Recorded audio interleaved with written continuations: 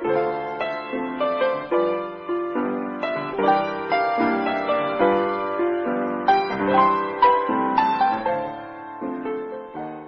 and welcome to the Old Time Radio Hour.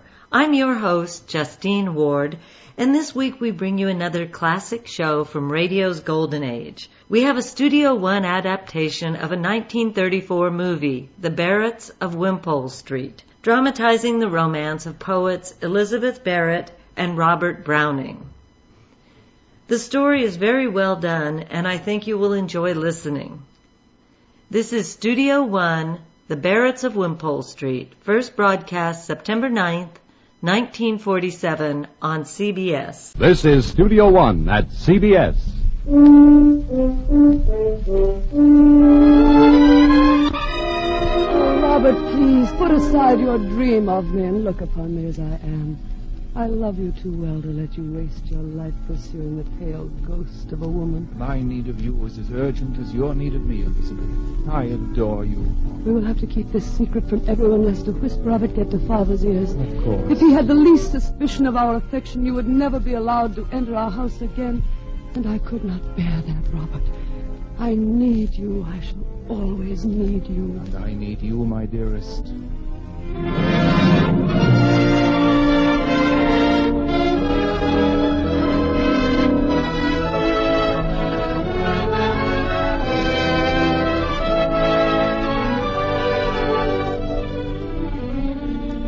With a dramatic moment from The Barretts of Wimpole Street by Rudolph Bessier, CBS invites you to Studio One, a full-hour Columbia feature from the pages of the world's great storytellers. Stories known and loved by millions. And now, to introduce tonight's great story, here is the director of Studio One, Fletcher Markle. Mr. Rudolph Bessier has called his play about the Barretts of Wimpole Street a comedy. But it is also a romance, a melodrama, and a family chronicle. There's a certain unquenchable charm about Mr. Bessier's portrait of the Barretts, 3 daughters and 6 sons living on Wimpole Street with the domestic despot who is their father. And the romance between Elizabeth Barrett and Robert Browning deserves and owns a unique place in great storytelling. Among the principals of tonight's cast, you'll be hearing Anne Burr as Elizabeth, Horace Braham as Edward, her father, Kathleen Cordell as Henrietta, and I'm going to join them at the microphone to play Robert Browning.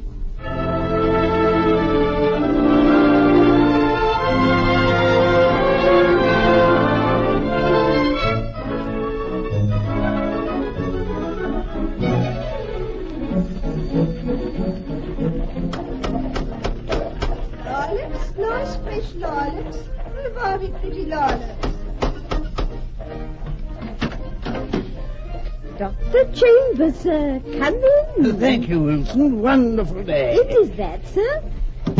And how's our patient? Lackadaisical, sir. Most lackadaisical. Yes. I think it's this warm spring weather. Dear me. You haven't opened her window. Oh, no, sir. Not so much as a crack.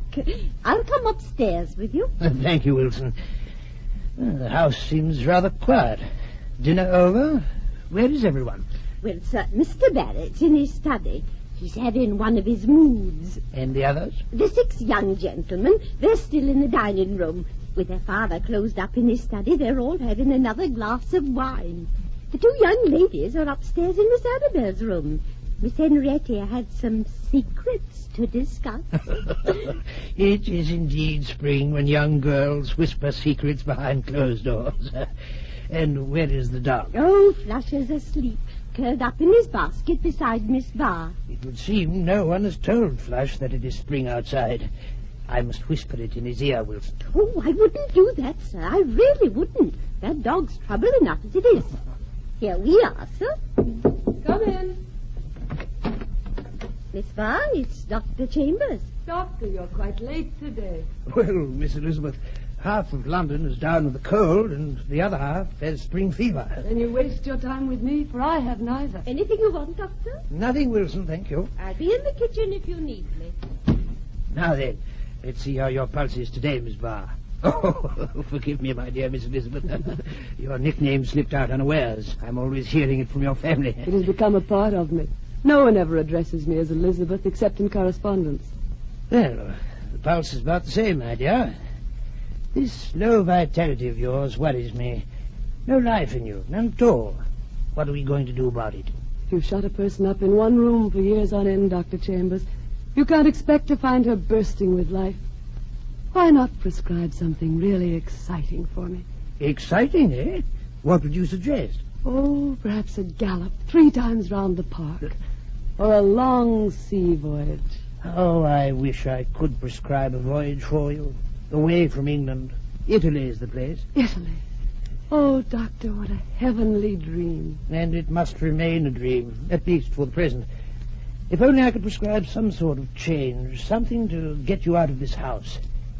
Tell me now, Miss Elizabeth, have you ventured on your feet lately? Not since I had that fall last Christmas.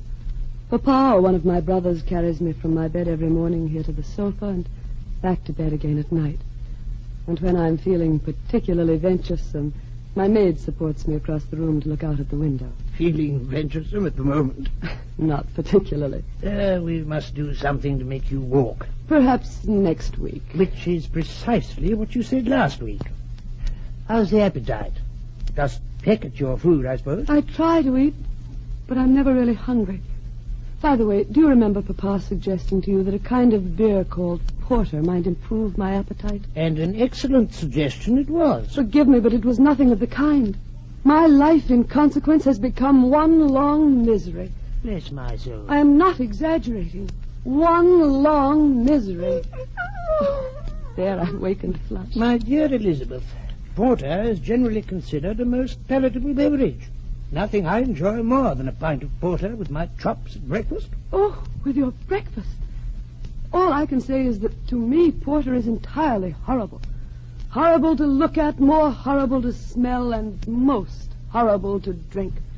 It's no use my appealing to Papa, especially as the dreadful idea originated with him. But if you, dear Dr. Chambers, were to suggest to him that something else, anything, I don't mind what, might be equally appetizing. You poor dear lady. Of course I will. Come in. Begging your pardon, Miss Barr. Yes, Wilson. The master wishes most particularly to see the doctor before he leaves. Oh, dear. I'll come at once, Wilson. High time I were off. He's in his studies, sir. Good day, Miss Elizabeth. You won't forget about the porter. Huh? Oh, no. I'll speak to him about it at once. Oh, thank you. Thank you. You needn't see me downstairs, Wilson. Very good, sir. Quick, Wilson, away with it. Away with what, miss? I hadn't the courage to drink it at dinner. I was putting off the dreadful moment as long as I could. Your porter, miss? And now Dr. Chambers tells me I needn't drink it any longer. Take it away and never mention the word porter to me again.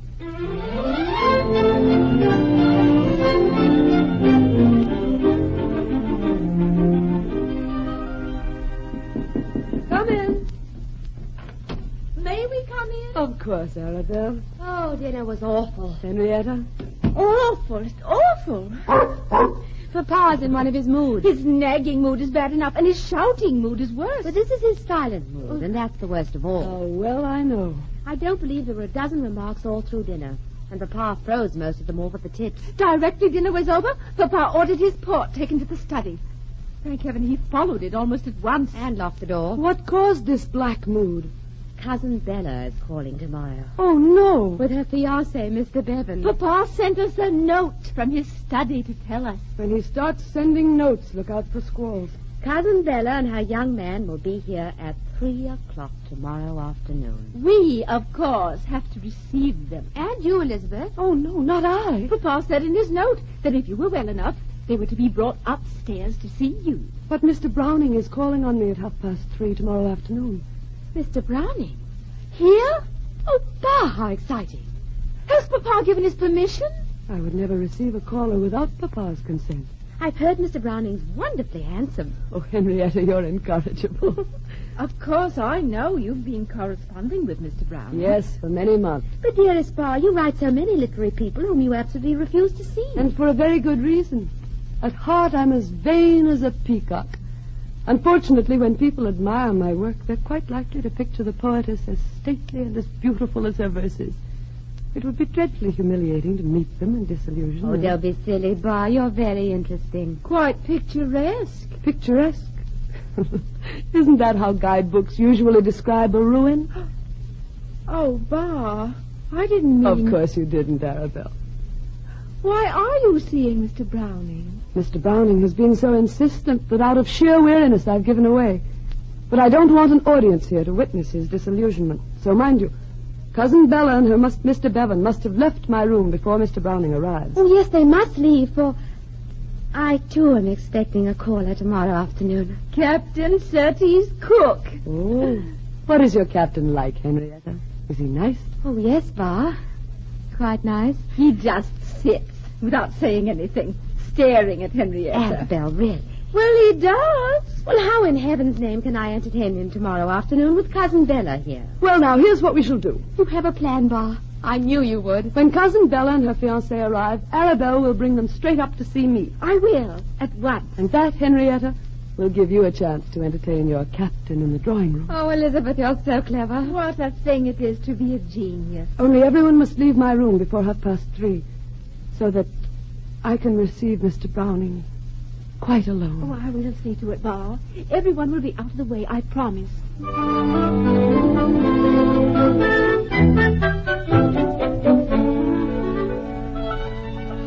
Octavius, come in, dear Octavius. We've just come to see how you are. Dear brother. And to wish you a good night. Septimus, come in. And how's our dear Bar tonight? I hope the doctor was pleased. I think so, Alfred. At least I hope so. He seemed pleased. Ah, Charles, Henry, Dear. George. Good evening. All of my dear brothers. You're not looking so well, Bar. Is she, Henry? On the contrary, I think she's looking considerably better. So does Charles, don't you, Charles? Nay? Looking better, don't you think? More herself. Quite. Should I say, Bar, Cousin Bella and her swain are calling on you tomorrow afternoon? What's Cousin Bella's fiancé like? Oh, he's a pompous ass, but warm, a very warm man. 10,000 pounds a year if he has a penny. 10,000? And 10,000 more when his grandmother died. 10,000 more? Oh, it's grossly unfair. What has Cousin Bella done to deserve such luck? But George says he's a pompous ass. No man with 10,000 a year can be a pompous ass. I wonder if it's just possible that you might all be interested to hear about Papa. What about Papa? He's going to Plymouth on business. When? Next week. How long will he be gone? Oh, at least a fortnight. How wonderful! How glorious! Now she's glad. Oh, I'm so happy. Listen, there's our lovely little accordion man down the street. George, do you dance the polka? Oh, don't be childish. Well, I do. Watch me. Papa doesn't approve of dancing. Papa doesn't approve of Venice. Dance with me, Septimus. Dance with me. Henrietta, you really shouldn't. Stop the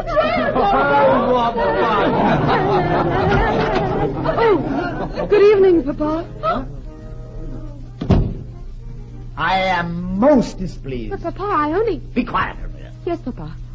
I pointed out not once, but countless times, that in your dear sister's precarious state of health, it's most inadvisable for more than 3 of you to be in her room at the same time, and yet here are all 8 of you. Yes, sir. My wishes, as usual, have been completely disregarded.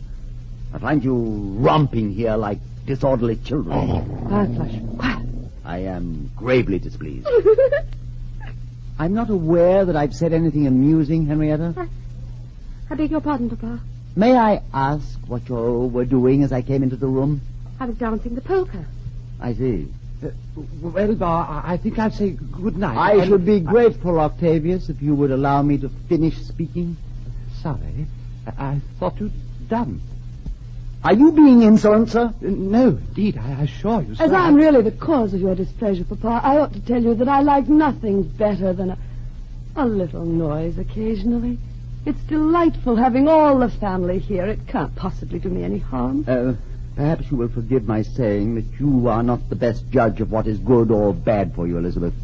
Now, you will all say good night to your sister and leave this room, all of you, immediately.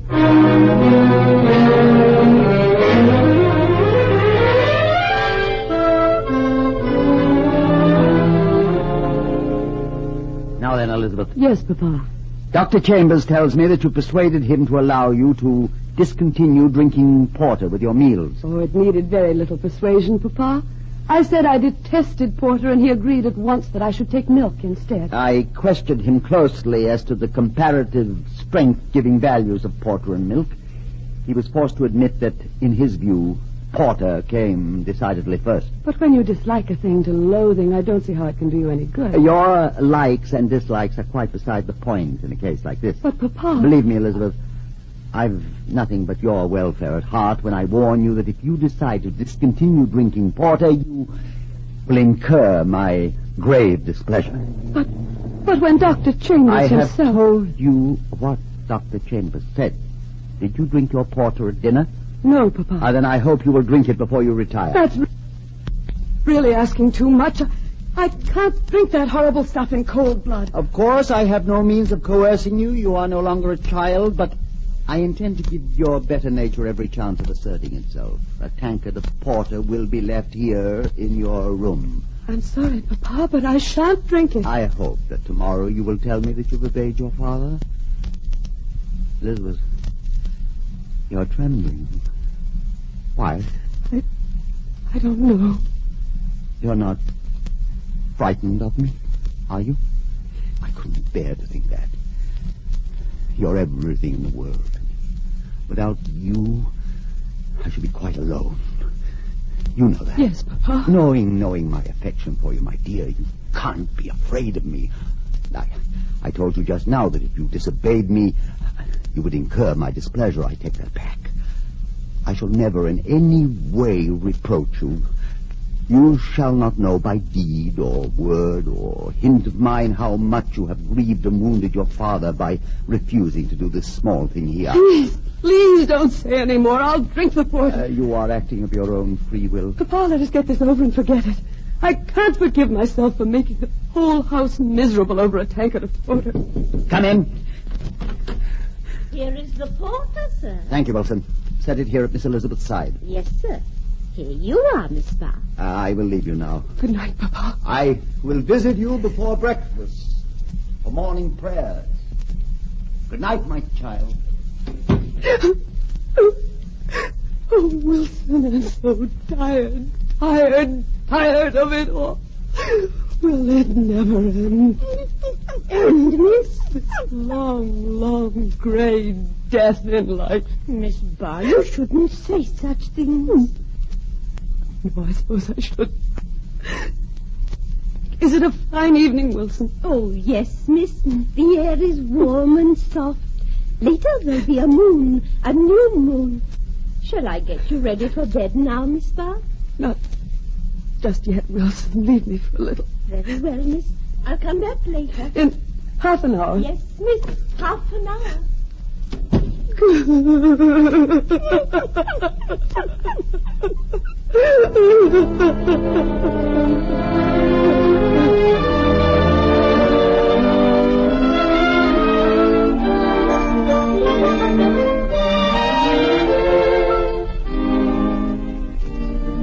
And after, for pastime, if June be refulgent with flowers in completeness, all petals, no prickles, delicious as trickle.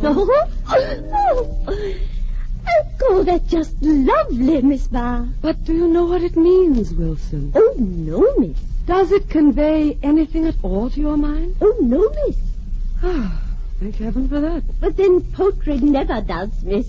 Leastways, not real poetry, like what you make. Oh, but I didn't write that. It's by Mr. Browning. He must be a clever gentleman. Oh, he is. That will be Miss Bella with her young man. Come in. Elizabeth, I've brought Cousin Bella and Mr. Bevan to see you. Bella, dear. Cousin Barr, after all these years.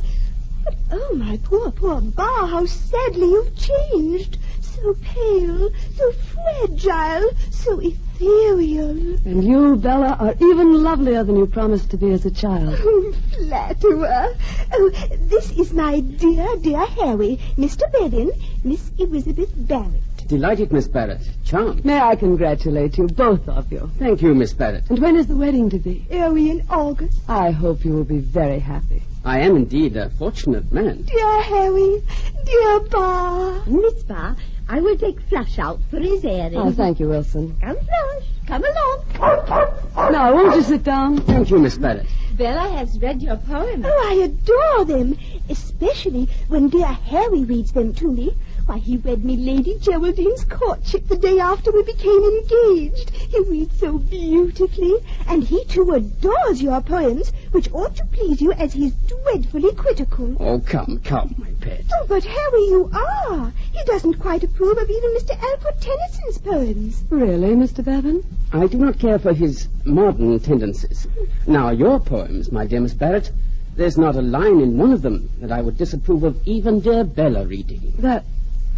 That's very satisfactory. Dear Harry is so frightfully earnest. Oh, come, my pet. Where's dear Henrietta? Oh, well, at the moment she's downstairs, entertaining a friend. Not that tall gentleman we passed in the hall. Yes, Captain Surtees' cook. An army man, how thrilling! I thought his carriage was military. So he's a friend of dear Henrietta. You'll meet Captain Cook at tea. Isn't it about time for tea? Oh, yes, I quite forgot. We should have gone downstairs long ago. Come, Cousin Bella, Mr. Bevan. Arrivederci, dearest Bar. Goodbye. It's been so lovely seeing you. May I come soon again? Next time I shall want you all to myself, without Harry, I mean. Come whenever you're in London. But why must I be excluded? Because I've heaps and heaps to tell dear Bar about a certain big man who might easily grow conceited if he heard me. Oh, come, my pet. Come along, or Captain Cook will have devoured everything. Au revoir, darling. Goodbye, dear Miss Barrett. Goodbye.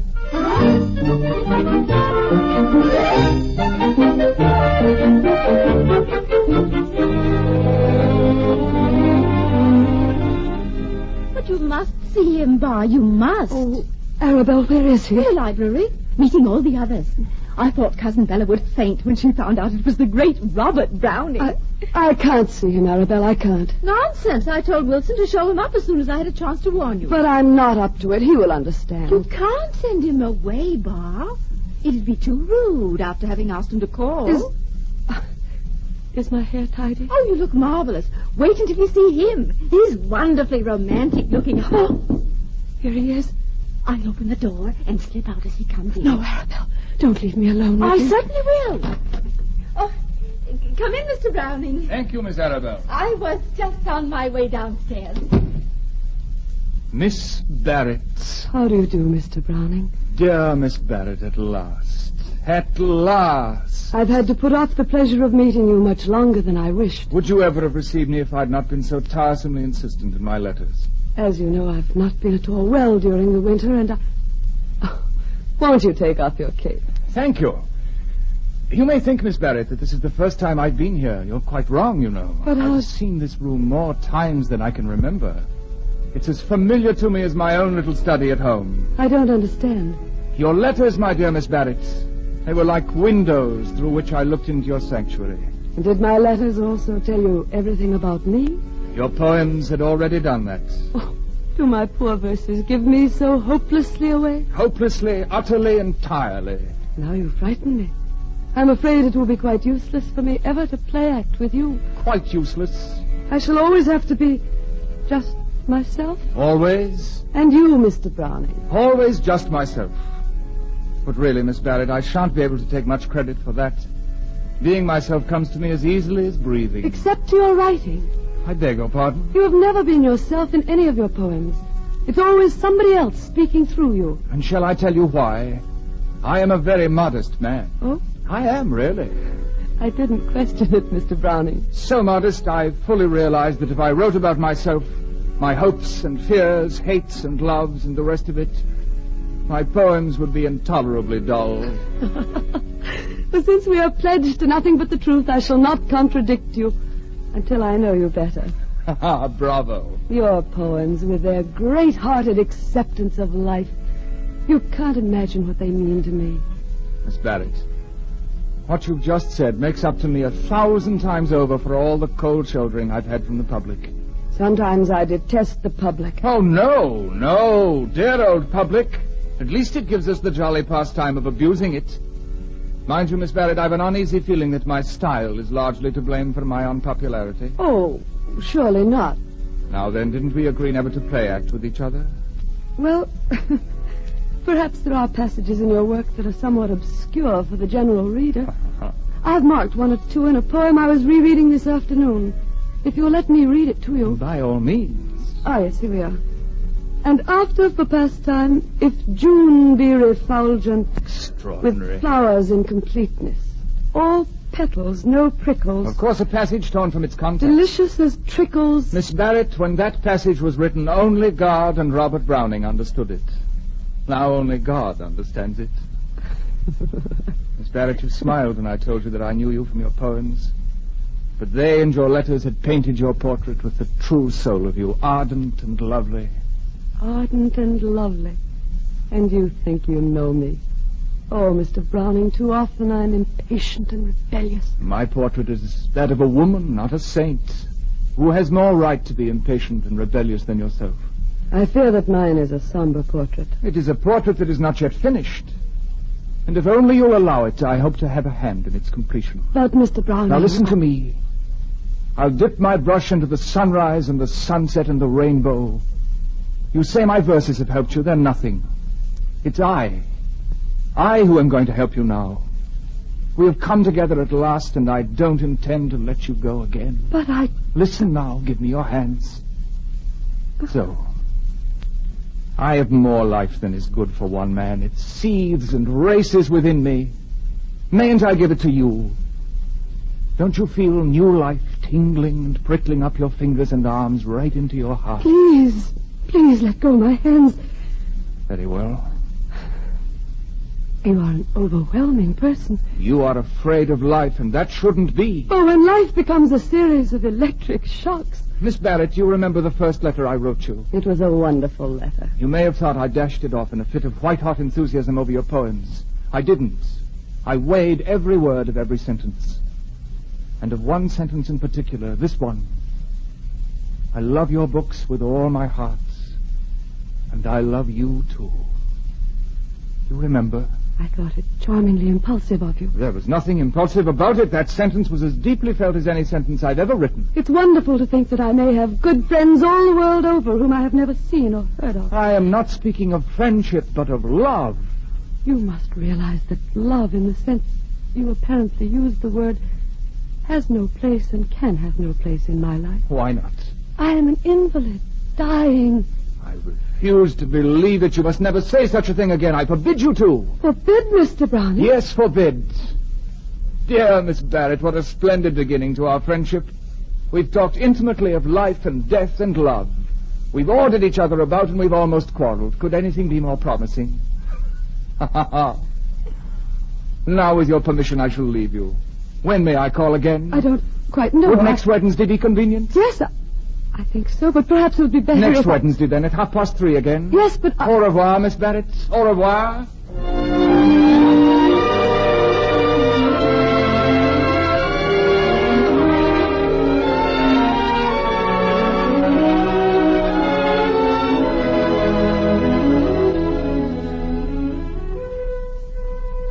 The face of all the world is changed, I think.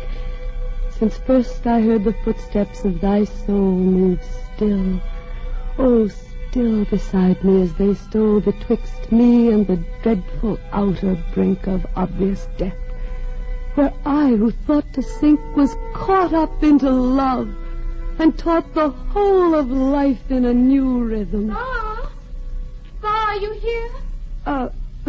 What, who is it? I knocked several times. Oh, Henrietta. Oh, Pa, I'm so miserable. Miserable? And so wildly happy. May I tell you about it? Of course. I oughtn't to, I know. Because if it should ever come to anything, and Papa asked you if you had any idea of what was going on, you'll have to lie, which you hate doing, or admit that you knew. But then he'd vent half his rage on you for not warning him in time. Warning him about what? Captain Cook has asked me to marry him. Oh, Henrietta. Of course I accepted him, but said that I couldn't. I had to tell him that we must never see each other again. When he calls tomorrow, I shall have to... Henrietta, you're not talking sense. Oh, I know. What are we to do? Oh, Pa, we both love each other so terribly. Sergis has only just enough money to support himself. And of course I haven't a penny of my own. Oh, if only I had your $400 a year, I might defy Papa and marry Sergis tomorrow. What earthly good is that money to me? I will give it to you and gladly. Oh, but that's utterly impossible. Think what your life would be like if Papa knew that you'd made it possible for me to marry. But isn't it a cruel irony that the only one of the family with the means to be free and happy hasn't any use for it? Is there anything at all to be said for Papa's attitude toward marriage? Can it possibly be wrong to want a man's love desperately and to long for a family and babies of my own? It is completely right to want such things. Oh, you do understand, don't you, Pa? Too well, my dear. Now I shall tell you a secret. Something has happened to me. To you? Mr. Browning this afternoon. Mr. Browning? I suspect that I, too, am in love. You? You? Yes. I, too, am in love. Desperately in love.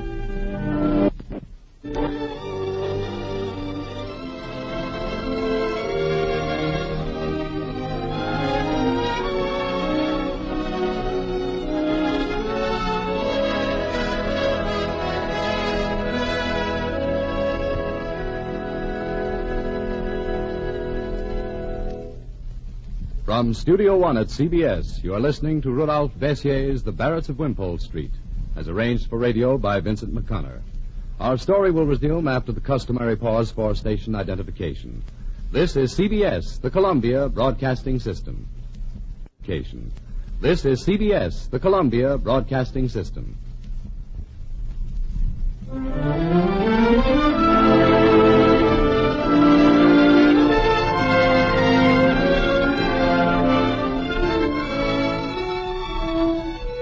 Continuing Columbia's full-hour feature production from Studio One, the story of Elizabeth Barrett and Robert Browning, and of the strange, jealous man, Edward Moulton Barrett, who kept his favorite daughter a helpless invalid.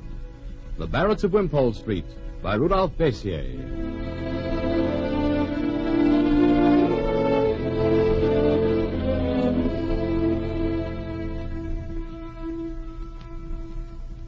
How do I love thee? Let me count the ways. I love thee to the depth and breadth and height my soul can reach, when feeling out of sight for the ends of being an ideal grace. I love thee to the level of every day's most quiet need, by sun and candlelight. I love thee freely as men strive for right. I love thee purely as men turn from praise. I love thee with the passion put to use in my old griefs, and with my childhood's faith. I love thee with a love I seem to lose with my lost saints. I love thee with the breaths, smiles, tears of all my life, and if God choose, I shall but love thee better after death.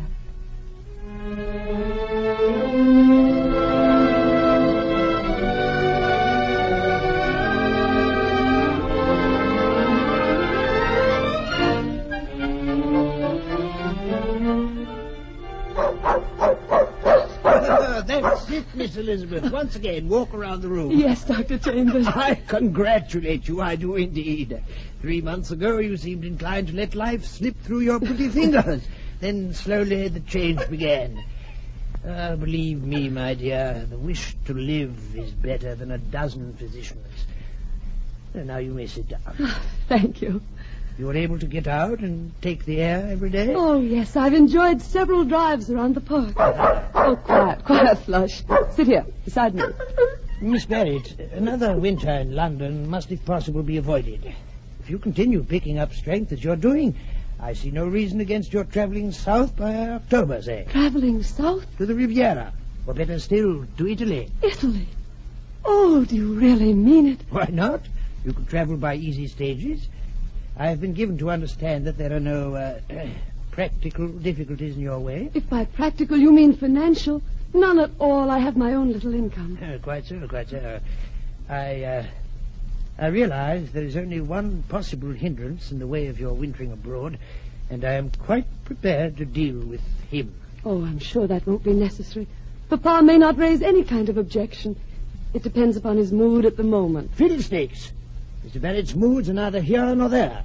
All that matters is his daughter's health, and I intend to make that quite clear to him, and this very afternoon.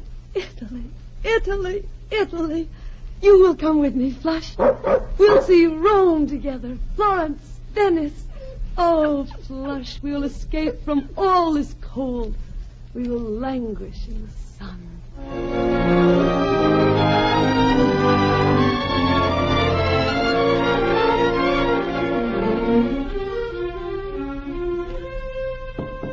Come in. Come in. Bob, dearest, here's Cousin Bella. Darling. Oh, but you really shouldn't get up to receive little me. But I'm as well able to stand as anyone nowadays. One has only to see your dear face, so transparent and spiritual, to know how near you are to heaven. You always have a look in your eyes as though you already saw the angels. She's looking at me, Bella, and I'm no angel. No, I'm afraid you're not, though you will look like one as my bridesmaid. I've just spoken to Uncle Edward, and he's given his consent. You certainly have a way with you, Bella. She sat on Papa's knee and stroked his whiskers. And why not? Isn't he my uncle? Besides, I adore the stern and gloomy type of gentleman. But I do find dear Uncle Edward's attitude about marriage extraordinary, when right under his nose his whole house is literally seething with romance. What on earth do you mean? Well, I mean Henrietta, of course. Really, Bella? What an extraordinary girl you are, Bella. Oh, I'm a frightfully observant little thing. For instance, though you hardly ever mention his name, I know that Mr. Robert Browning comes here to see you, Elizabeth, at least once every week. Flush ought to know a wonderful lot about poetry by this time, for when two poets are gathered together, they talk about rhymes and rhythms. Or don't they? I'm really frightfully ignorant. On the contrary, you're frightfully knowing. Little me? I hope to goodness you won't chatter any of this nonsense in front of Papa. Oh, it isn't nonsense. But of course I won't breathe a word of it to Uncle Edward. I'm all on the side of romance. Bella, I think you are one person who might have benefited under Papa's system of upbringing. Oh, what a thrilling thought! He was always frightfully strict, wasn't he? Did he whip you when you were naughty? Come in, Papa. Oh, Uncle Edward. Uncle Edward, if I had been your little girl, would you have been terribly severe with me? You wouldn't, would you? Young lady, are you trying to pose me with some silly riddle? Henrietta says it would have done me all the good in the world to have been brought up by you. She thinks I'm a spoiled, frivolous little baggage. Bella, I never said anything of the sort. If my children were as bright and open and affectionate as you, Bella, I should be a much happier man. Oh, you mustn't say such things or they'll hate me. There, child. Run away now, both of you. I want to speak to Elizabeth. Alone.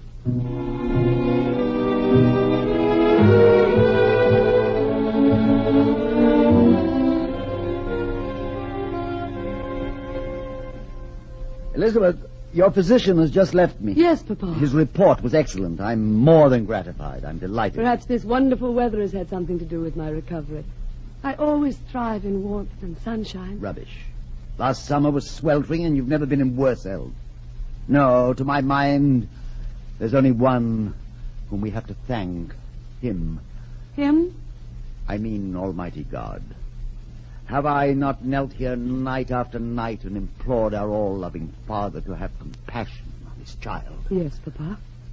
Yes. That is all I have to say for the present. But didn't Dr. Chambers speak to you about next winter? Dr. Chambers, if I may say so, talked a great deal of nonsense. Didn't he tell you that I should avoid spending next winter in England? That he thinks I shall be well enough to travel to Italy in October? Oh, when Dr. Chambers first spoke to me of Italy, I put the idea from me. It seemed too impossibly wonderful. But as I grew stronger, it came over me like a revelation that Italy wasn't an impossibility after all. That nothing really stood in the way of my going. That I had every right to go. Did you say right? Yes, every right. If only I could get your consent. Elizabeth, didn't it occur to you that all through these long, dark months that you proposed to enjoy yourself in Italy, that your father would be left here utterly alone? Alone? Utterly alone. Your brothers and sisters might as well be shadows for all the companionship they afford me. And you, oh, my child, don't think that I haven't noticed that you, too, now that you're stronger, are slowly drawing away from your father. That's not true. It is true. And in your heart, you know it's true. No. New life, new interests, new pleasures, new friends, and little by little, I am being pushed into the background. I, who used to be your whole world. I, who loved you. But, Papa... There's nothing more to be said. Now, you want my consent for this Italian jaunt? I do, Papa, I do. I shall neither give it nor withhold it. You're your own mistress. Even if I refuse to pay your expenses, you have ample means of your own to carry out your intentions. You are at liberty to do as you wish. But, Papa... But if you do go, I hope that you will sometimes spare a thought for your father. Think of him at night, stealing into this room which once held all he loved. Think of him kneeling alone by your empty sofa. Who's that? Come in. If you please, Mr. Browning is waiting in a carriage. That poet fellow again. Shall I get your cloak, Miss Barr? Yes, please, Wilson. Come, Flush, we're going out for a drive. Elizabeth, you're overdoing this exertion. Oh, no, Papa, I'm bursting with life. Would you like to meet Mr. Browning? Certainly not. I should have thought you knew by this time that I never inflict myself on any of my children's friends. Good afternoon, Elizabeth. Good afternoon, Papa. And I trust you will give much consideration to what I've said before you decide to visit Italy.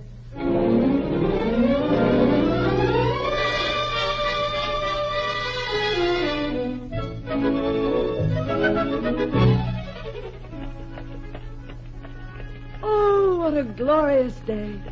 It's very exciting to ride in a carriage again. Here, allow me to hold Flush for you. I'm so glad that you and Flush are friends. Elizabeth, tell me quickly, what did the doctor say? He says that I shall be well enough to travel by the middle of October, unless there's a relapse. Relapse? There isn't such a word. October, extraordinary. That suits my own plans to perfection. Your plans? I intend to winter in Italy myself. You? May I call on you there? Where do you intend to stay? I'm afraid you'll need 7-league boots when you call on me. What do you mean? I shall be at 50 Wimpole Street all next winter. But didn't you just tell me that the doctor... The doctor proposes, but the decision rests elsewhere. Your father is against the plan? Papa is very devoted to I do not call this devotion. He depends upon my companionship. If I were away for 6 months, he would be desolate. I cannot understand a devotion that demands favors as if they were rights. Demands duty and respect and obedience and love, demands all and takes all and gives nothing in return. I do not understand a devotion that spends itself in petty tyrannies and gross bullying. Mr. Browning. Nor do I understand a devotion that grudges you any ray of light, any glimpse of happiness. That doesn't even stop at risking your very life to gratify its colossal selfishness. Devotion. Give me good, sound, honest hatred rather than devotion such as this. Here we are, sir. Now, Miss Elizabeth, we shall have some tea, and we shall continue this conversation.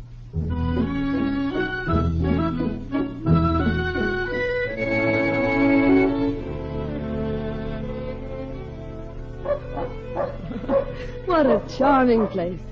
Look at Flush chasing those birds. I've often dreamed of the day I would bring you here, Elizabeth. It's so peaceful, this terrace overlooking the Thames. I'm certain that you arranged for us to have it to ourselves. No, this is a happy accident. Well, now, here's Mrs. Quimper again. Here we are. Hot scones for the lady. Oh, how delicious they look. Try them with a strawberry jam and butter. Let it melt on them while they're hot. Another cup of tea, miss? Nothing more just now, thank you. I'll be inside my shop if you need something more. Now, Miss Elizabeth, I must go back to our discussion in the carriage. Please, no. Even before I met you, I knew that sickness was not the only shadow on your life. All these months, I've felt that other shadow deepening. I've said nothing. Who was I to step in between you and your father? Well, now I've done with standing by. From today on, I refuse to allow him to threaten your happipiness. This is your very life. Do not say any more. Miss Elizabeth, at our first meeting, you forbade me to speak of love. There was to be nothing but friendship between us, and I obeyed you. But we both knew that I was to be much more. Before our eyes first met, I loved you. Mr. Browning. I love you now more than words can tell. I shall be gone. You know that. You've always known. Yes, I've always known.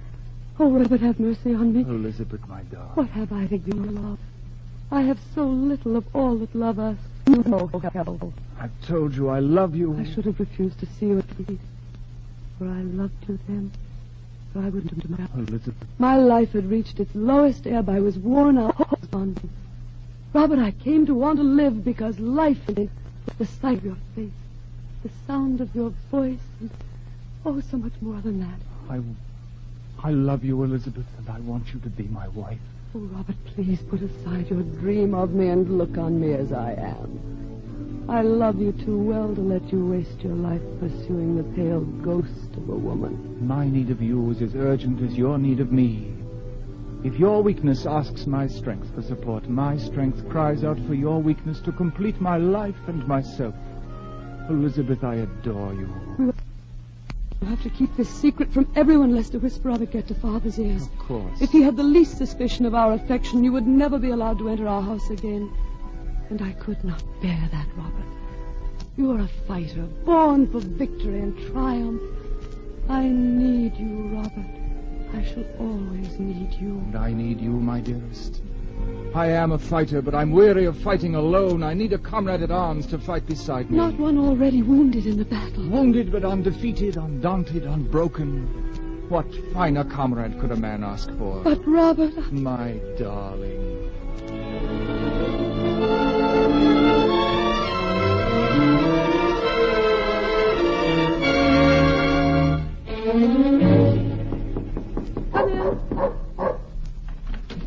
Elizabeth. Come in, Arabelle. We just had a letter from Papa. He's detained in Plymouth? That's what we all hoped.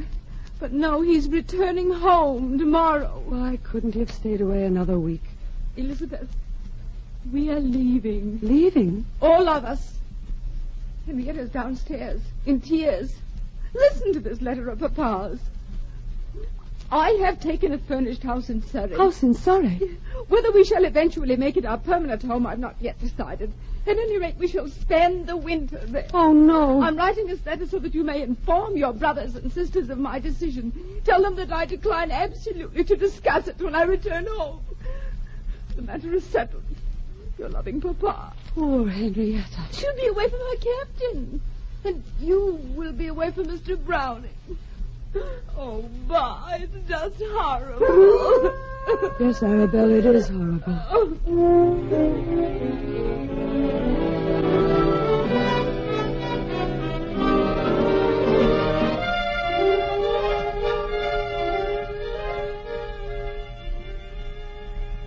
Are you beginning to tire yet? No, Robert, I could walk to the end of the world. Perhaps you'd better rest here on this bench. Very well. It will be easier to sit while I tell you what has happened. There we are. I knew you didn't send me that hurried note just to ask me to take you walking in the park. What's happened? Robert, it will soon be impossible for me to see you. What's this? We had a note from Papa. He's taken a house in Surrey.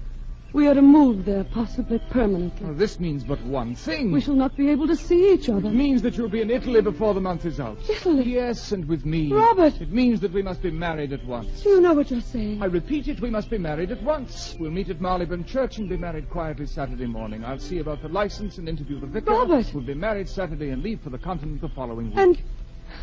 And I always believed Papa was the most overbearing man in the world. And yet you've known me for some time now. Robert, have you thought? My strength might break down on such a journey. We'll take Wilson with us. She's entirely devoted to you. Suppose I were to die. Are you afraid?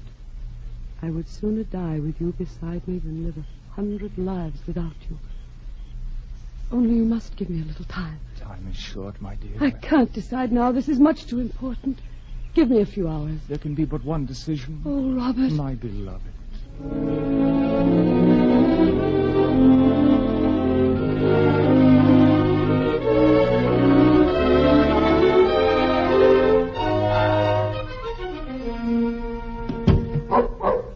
Elizabeth, is that you? Yes, dear. Upstairs, Flush. Upstairs. Come into the parlor. We're waiting for you. I've just been for a walk in the park, and... Captain 30's cook. Bar, my sister Elizabeth. Your servant, Miss Barrett. So we finally meet. Twice honored in one day, you know. First by Her Majesty, now by you, Miss Barrett. Can't think what I've done to deserve it. Oh, you've just come from the palace. I've never seen the Queen. What is she like? A very little lady, ma'am, but royal every inch of her. Surtees wants to ask Papa for my hand. I simply cannot get it into his poor head that such things are not done in this house. Believe me, Captain Cook, it would be more than useless. You would be ordered out of the house, and I don't know what would happen to Henrietta. Quite aware that I'm not much of a match, Miss Barrett. Poor man, you know, little else than I pay. Still, quite respectable and all that. Captain Cook, if you were a prince of El Dorado and came courting my sister, even then Papa would show you the door. So you're not to speak to Papa? I don't think I have the privilege of this gentleman's acquaintance. Papa, you're home earlier than we expected, Papa. Captain Cook, may I introduce my father? Your servant, sir. Captain Cook is a great friend of George and Octavia's. Indeed? I thought my sons were very rarely at home at this hour of the day. The fact is, just passing, thought I'd look in on the off chance, you know, sir, finding one of them in and all that. I say. By Jove, must be getting late. It's 19.5 minutes past 5. High time I was moving. Goodbye, Miss Elizabeth. Goodbye, Captain Cook. I'll see you out. Thank you, Miss Henrietta. Your servant, sir. Good day. I shall tell George that you were here. I know he'll regret not seeing you. This has convinced me that my decision was right. What do you mean, Papa? This house is past becoming a rendezvous for half of London. Fortunately, our new home is so far from town that your friends are not likely to trouble us. Then you're definitely moving to the country? On the 22nd. I showed Captain Cook to the door. What is this fellow to you, Henrietta? I've told you, Papa. He's a friend of ours. Is that all? Well, yes, of course. You liar. Papa. Ernest, you're turning it. I want the truth, Henrietta. What's this man do? You answer me. Oh, Papa, I love him. Ah. Oh, my arm. Let her go, Papa. I won't have it. Let her go at once. And you, Elizabeth, you knew of this rotten business? I've known for some time, and I've given Henrietta all my sympathy. You dare to tell me? Papa, I know I've deceived you, and I'm sorry. But I couldn't help it. I love Captain Cook. Can't you understand? I can't live without love. Oh, please. Remember how you loved Mama, and how she loved you, and you'll understand. How long have you been carrying on with this fellow? I've known him a little over a year. And you've been with him often? I met him in the park, and... And here? Yes. Under my own roof, abetted by your sister, whom I believe to be wholly chaste and good. How dare you, Silence, Papa. Elizabeth. Attend to my words, Henrietta. Unless I have your solemn word that you will neither see nor in any way communicate with this man again, you will leave my house at once as you are, with nothing but the clothes you wear. Once outside my doors, you will never again be admitted on any pretext whatever so long as I live. Now, you have your choice. Take it. Is it nothing to you that I shall hate you for this to the end of my life? Less than nothing. I'll have to let Captain Cook know. I will deal with Captain Cook. But, Papa...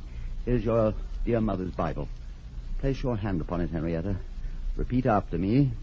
I give you my solemn word. I give you my solemn word. That I will neither see nor have any communication with Captain Cook again. That I will neither see nor have any communication with Captain Cook again. You will now go to your room and remain there until you have my permission to leave it.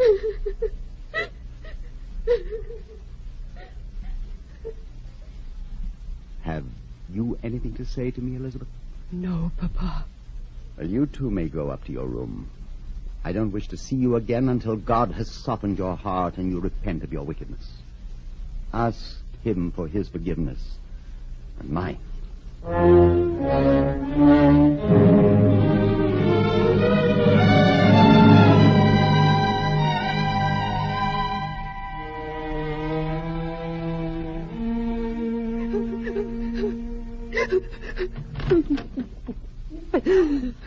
Rosita, they were too much for you. You should have called me. Wilson, close the door. Yes, miss. Wilson, are you my friend? Your friend, miss? I'm in dire need of friendship and help. I don't quite understand, Miss Barr, but I'm that fond of you. I'll do anything to help I know I can trust you. Yes, indeed, miss. Next Saturday, I'm going to marry Mr. Browning.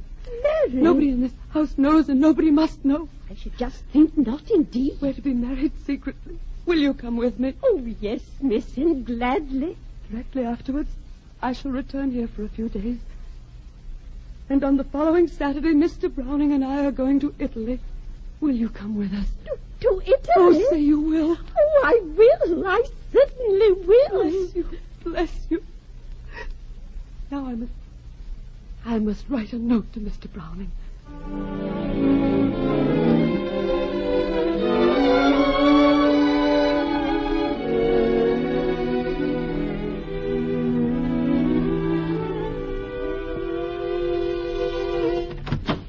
Papa? What is it, Henrietta? I told you never to come into my study when I'm reading my paper. Here's a letter for you.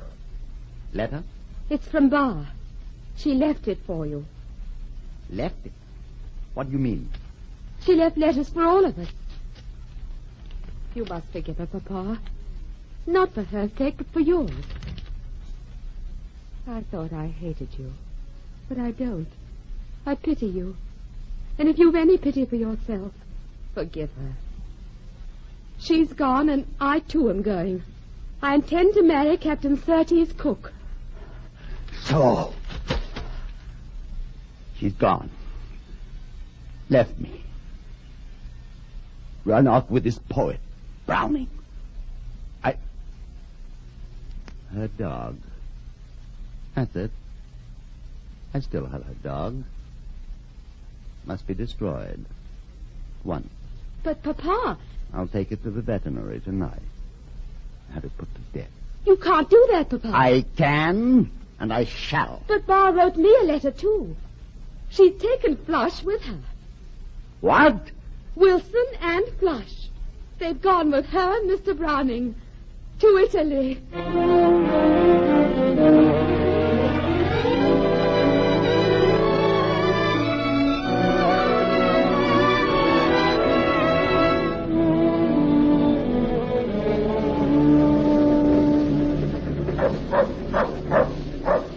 Flush seems to be enjoying all this. He's barking at everything that flashes past the windows. Elizabeth, are you very tired? Oh, no, dearest. Just relaxed and happy.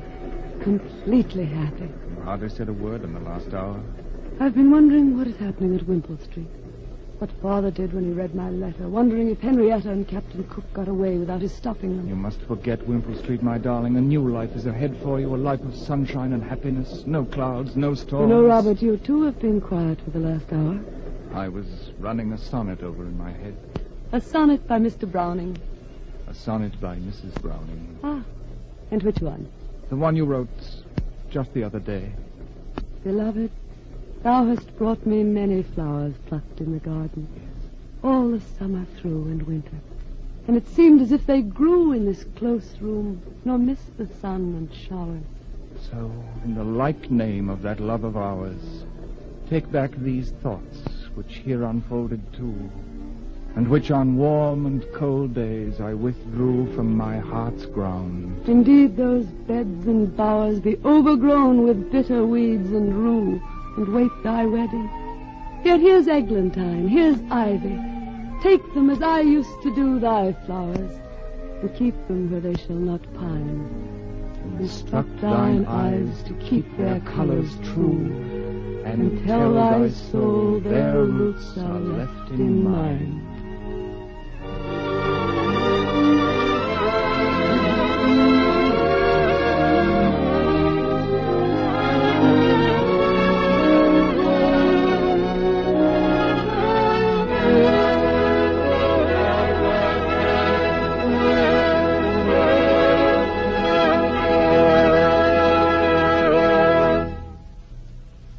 From Studio One at CBS, you have just heard Fletcher Markle's production of The Barretts of Wimpole Street by Rudolph Bessier. Another full-hour Columbia feature from the pages of the world's great storytellers. Tonight's script was prepared especially for this series by Vincent McConnor of the CBS Division of Program Writing. And the original musical score was composed and conducted by Alexander Semler. Now again, Mr. Markle. May a producer introduce the principals in our cast tonight? In the Barrett family, Elizabeth was played by Anne Burr. Edward Was played by Horace Braham. Henrietta. Was Kathleen Cordell. Arabelle. Was Hester Sondergaard. The brothers were Ivor Francis, Morris Levine, and Dennis King, Jr. Bella Headley. Was played by Miriam Wolfe. Wilson. Was Dorothy Sands. Captain Cook. Was Gregory Morton. Robert Bryden was Dr. Chambers. Hedley Rennie was Henry Bevan, and Eiley Benson was Mrs. Quimper.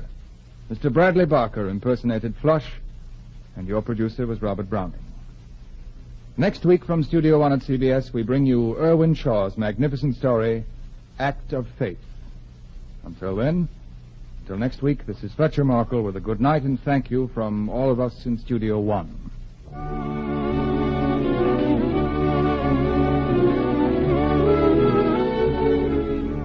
This is CBS, the Columbia Broadcasting System.